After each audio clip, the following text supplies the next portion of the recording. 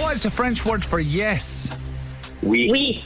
What is the name given to a number that is only divisible by 1 and itself? A prime number. What word can follow Potter's, Roulette and Catherine? Wheel. Which Ed Sheeran song begins with the line, "Don't mess with my love"? Pass. What's the world's smallest country by both area and population? Monaco. What is longer, the M8 or the M25? M25. What's the name of a shape with 5 sides? A pentagon. What's the name of designer Donna Karan's fashion label? NY. DKNY. On a 24-hour clock, which number represents 10 p.m? 22. The trade union known as NUJ represents which profession? Pass. What Ed Sheeran song begins with "Don't Less My Love"?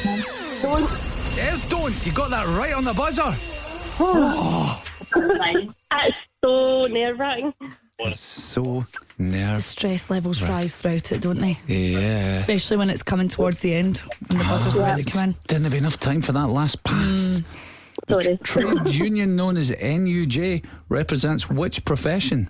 National Union of. Oh, no idea.